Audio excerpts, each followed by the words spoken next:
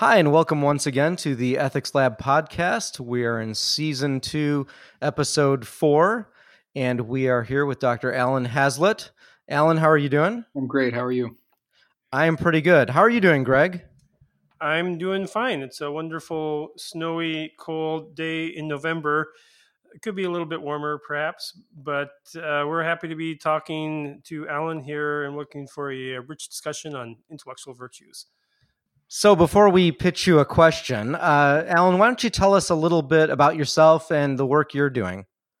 I'm a professor at Washington University in St. Louis, and I've worked in a whole bunch of different places and traveled around the world. The stuff I'm working on right now, I'm working on a book about desire, and I'm working on a book about authenticity, and I'm working on a paper for the volume that you guys are putting out. So you've got me. You're number one on my list.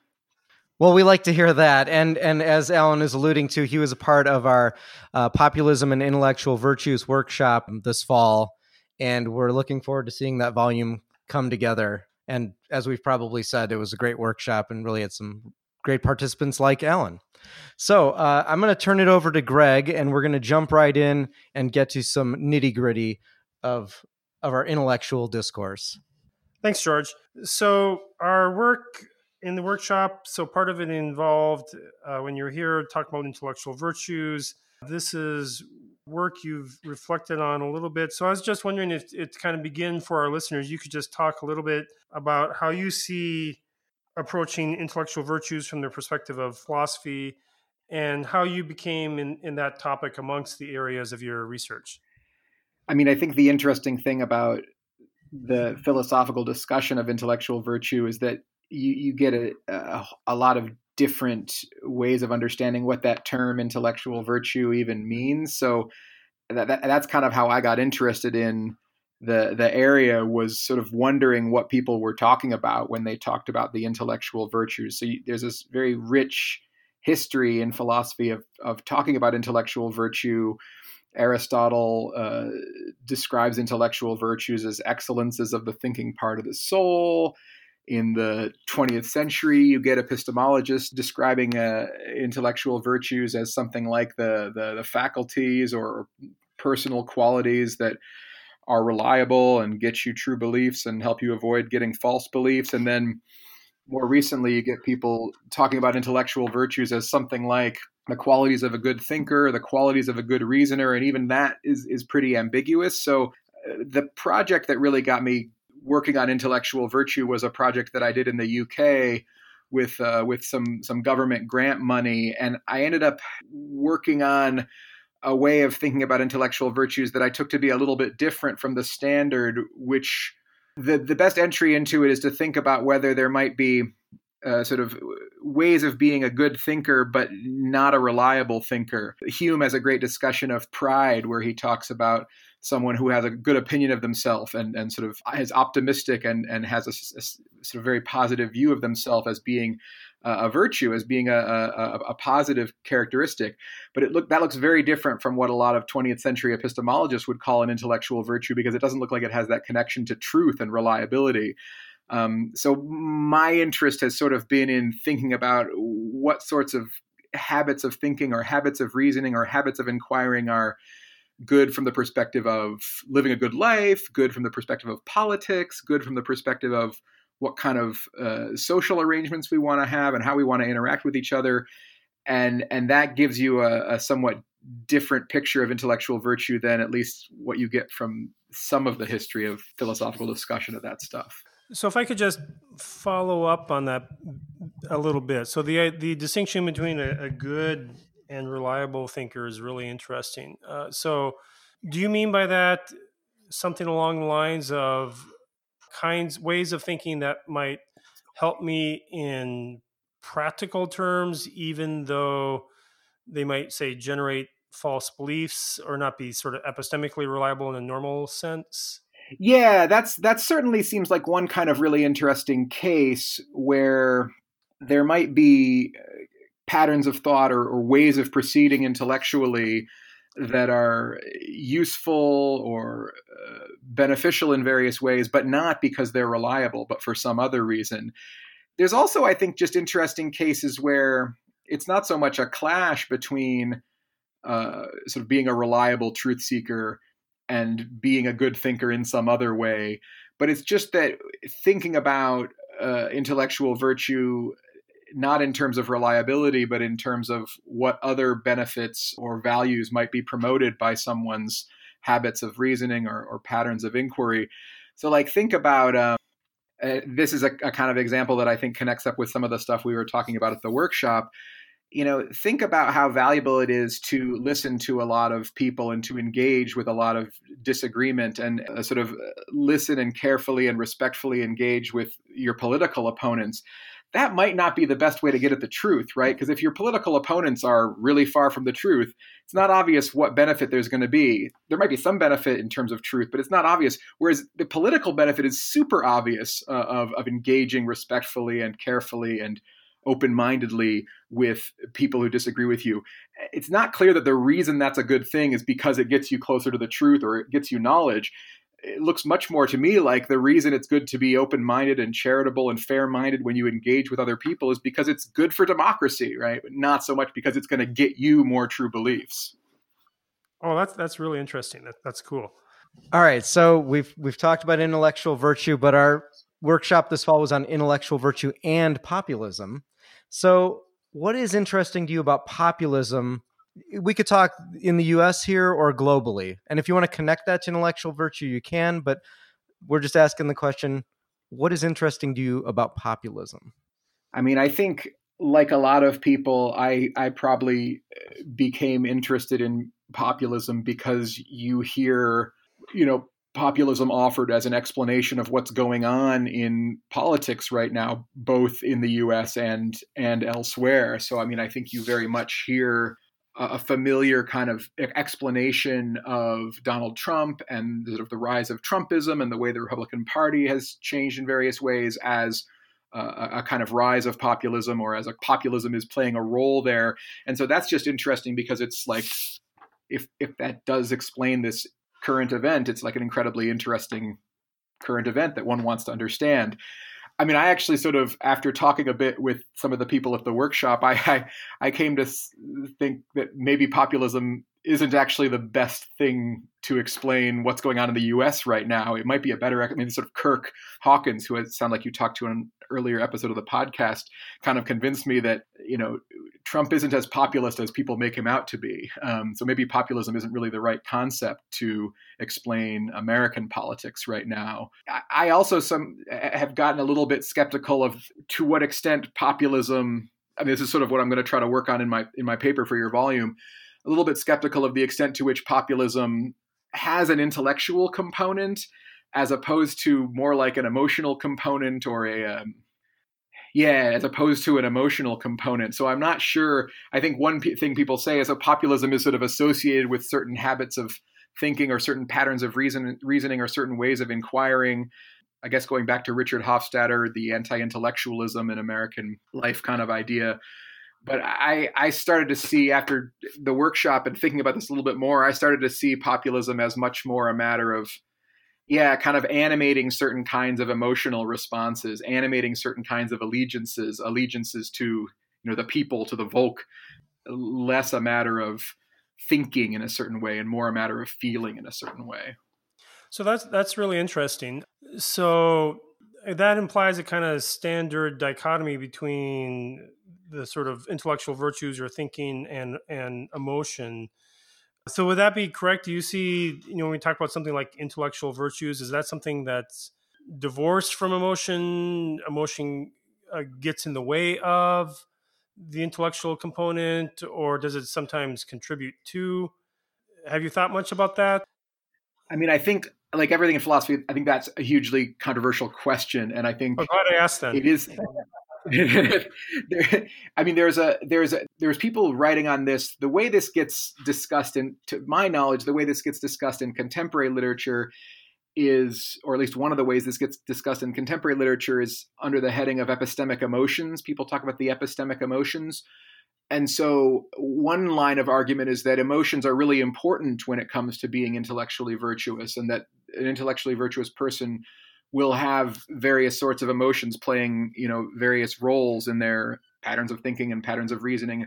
So people talk about curiosity as an emotion. People talk about having the motivation to inquire carefully, and these have an affective aspect, which gives emotion a kind of central place in intellectual virtue. So maybe I'm wondering if I was implicitly rejecting that argument and sort of thinking of intellectual virtue less in emotional terms. I think what I was I was thinking two related things which are maybe problematic. One was that there's just this very old, and maybe like old as in old-fashioned, as in not correct and outdated, idea of like the intellect is one organ or faculty or part of the mind, and the passions are another. And so when you sort of talk about intellectual matters, you're talking about one part of the mind, and when you talk about emotion, you're talking about another. And so diagnosing populism, you might want to identify sort of what part of the mind do you think is central.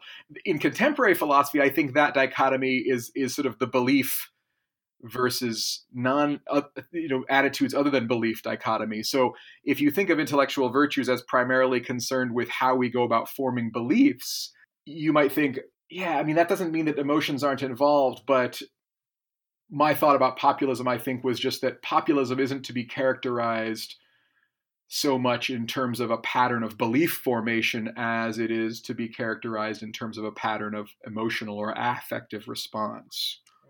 I don't think we should, I hope that doesn't commit one to saying that emotions aren't involved in the intellectual virtues, because it seems like they might very well be. That's certainly a common view in the literature. Right. Yeah. So that's why I was asking. I mean, it's interesting when we talk about political phenomenon, or just, cognition in general, this sort of relation of reason, when we think of reason and emotion. And right, as you mentioned, there's a whole literature on that. And I think that's something we, have yet to kind of plumb more fully, not only in political, thought and how intellectual virtues might or might not apply to it, but otherwise. So I have a practical question then.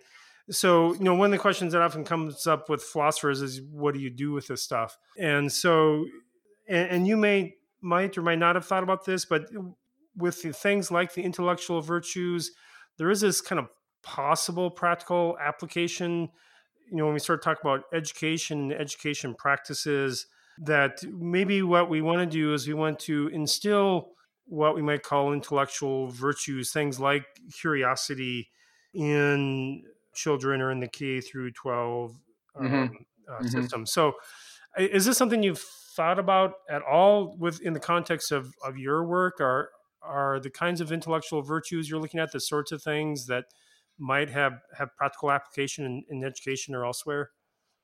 I thought about this a lot. I did some research on this, partly because of that government grant I mentioned. And for a government grant, you've got to at least promise to have some kind of practical application. So I ended up doing a series of workshops in Scotland where we attempted to bring people together and theorize about this exact idea of educating for intellectual virtue and what that might look like, and what sorts of education policy implications there might be of an epistemology that theorizes in terms of virtue. That's certainly been on the mind of quite a few virtue epistemologists. I think one thing you will get virtue epistemologists saying that they're very much in favor of a kind of character or skill based approach in education, as opposed to, not sure anyone really is into this, but as opposed to the sort of learn your facts, acquire a bunch of knowledge model of education, where there's been a shift over many decades, I think, to thinking about primary and secondary education more in terms of skill and character development, as opposed to sort of the acquisition of lots of propositional knowledge. Jason Baer is a virtue epistemologist who actually started up a charter school based on sort of virtue epistemology as sort of one of the guiding educational principles for the school. So it's meant to be a sort of virtue-based education it's out in Long Beach, I believe. And he sent his own kids there. So he was willing to sort of put his epistemology to the test with his own flesh and blood. So I thought a lot about that. And certainly, I think in some ways where I ended up getting stuck was not really knowing. It seems like just a highly empirical question, whether you can inculcate intellectual virtue, make people more curious or open-minded or intellectually careful. And then if you can, how do you do it? It's just a highly empirical psychological question. And I don't have a lot of training to sort of even begin to try to answer it. I think at a theoretical level, one of the interesting debates in virtue theory more broadly, virtue ethics, virtue epistemology, is to what extent are virtues acquired? And if they are acquired, to what extent, how is that done? How are they acquired? That's a question that, sort of from the very beginning in Plato's Meno, you get that question being raised. And I'm definitely more open than a lot of virtue theorists in philosophy to the possibility that virtues are not acquired or taught, but some people just have them. Some people are good people. Some people are bad people. It's an unpopular view, but I'm not sure why we should expect it to be otherwise. Like lots of things are like that. So I think I'm much more open than some of the other people in virtue epistemology to the possibility that there might not be any hope for virtue education because you're born that way. That's a slightly pessimistic view, but that seems like a possibility. There might be some things where education just isn't the way that one acquires the virtue. It also might be that you acquire virtues in some way other than by education. So maybe you acquire them by inheriting them from a community. It's more of a family matter than a matter for formal education. So there's all these other options. So you've heard it here first. Alan Hazlitt and Lady Gaga are saying we are born this way. I was just listening to that because my 4-month-old said Gaga, and so I thought, well, that's a request. So we put it up on Spotify. There you go. Okay, so thank you so much, Alan. And with that, let's transition to our last question. And so this season, we've been doing something we call the quirky question, and we kind of have a special question for each guest that's a little fun and get a little insight into who you are. And our question for you is, so you've alluded to this, but according to your website, you lived in Chicago, as I have, Scotland, Texas, as I have also, actually, and New Mexico. And of course, now you're in St. Louis. If you could go back to one of these places, which one would it be? Yeah, I think it would be New Mexico because it is New Mexico, which is the only place that I've lived that I sort of regularly go back to, not for work, but just to go back there. And it's partly to visit people, but it's mainly because of the food there, which is the best food anywhere, I think, in my view, and also a food that's very hard to find outside of there. So you have different kinds of chili sauces, you have enchiladas, you have tamales, you have a whole range of food, and it's like a vastly superior to Tex-Mex. It's not Mexican food, it's not Tex-Mex, it's New Mexican food, it's its own thing. And so I'll just go back there with the family and just eat 3 or 4 meals and then just fly back to St. Louis. So we go back occasionally for that kind of thing. So yeah, I would go back, and I do go back. All right, so you are practicing what you preach there. Absolutely. And that is a ringing endorsement for New Mexico food. Before we wrap up here, is there anything you want to share about current projects you're working on, or maybe share ways that our listeners can contact you? I mean, I would love for people to contact me. Take a look at my website. You can look at, I have a list of all the works in progress, things that I'm working on right now. And I'd happy to email with people if they have questions about that stuff. Sometimes there are drafts of papers that people can look at if people want to talk about those or give me feedback on those. That's always really useful. Yeah, I mentioned those 2 book projects, and those are the 2 sort of things that are the big picture things. The one project has to do with desire, and the premise of the project is that you can think of desire as a representational state and therefore do epistemology about it. So you can talk about whether a desire is justified or not. You can talk about whether a desire amounts to knowledge or not. And the other project is about authenticity, and it sort of builds on some work that I've done with a good friend of mine, Simon Feldman, out of Connecticut College. I'm going to try to write up something about that. I have a fellowship leave at the Humanities Center here coming up next fall, and I'm supposed to write this book for that. So that'll have to happen, or the Humanities Center will have my head. But yeah, I'm going to try to figure out whether Trump is authentic. This is the big question. Great. Those sound like really interesting projects, and personally, I would love to take a look at those. But with that, we thank you for being here. And that is it for the Ethics Lab podcast. If you would like to follow us on Facebook, you can do so at South Dakota State University Ethics Lab all together. Or you can follow us on Twitter at SDSU Ethics Lab.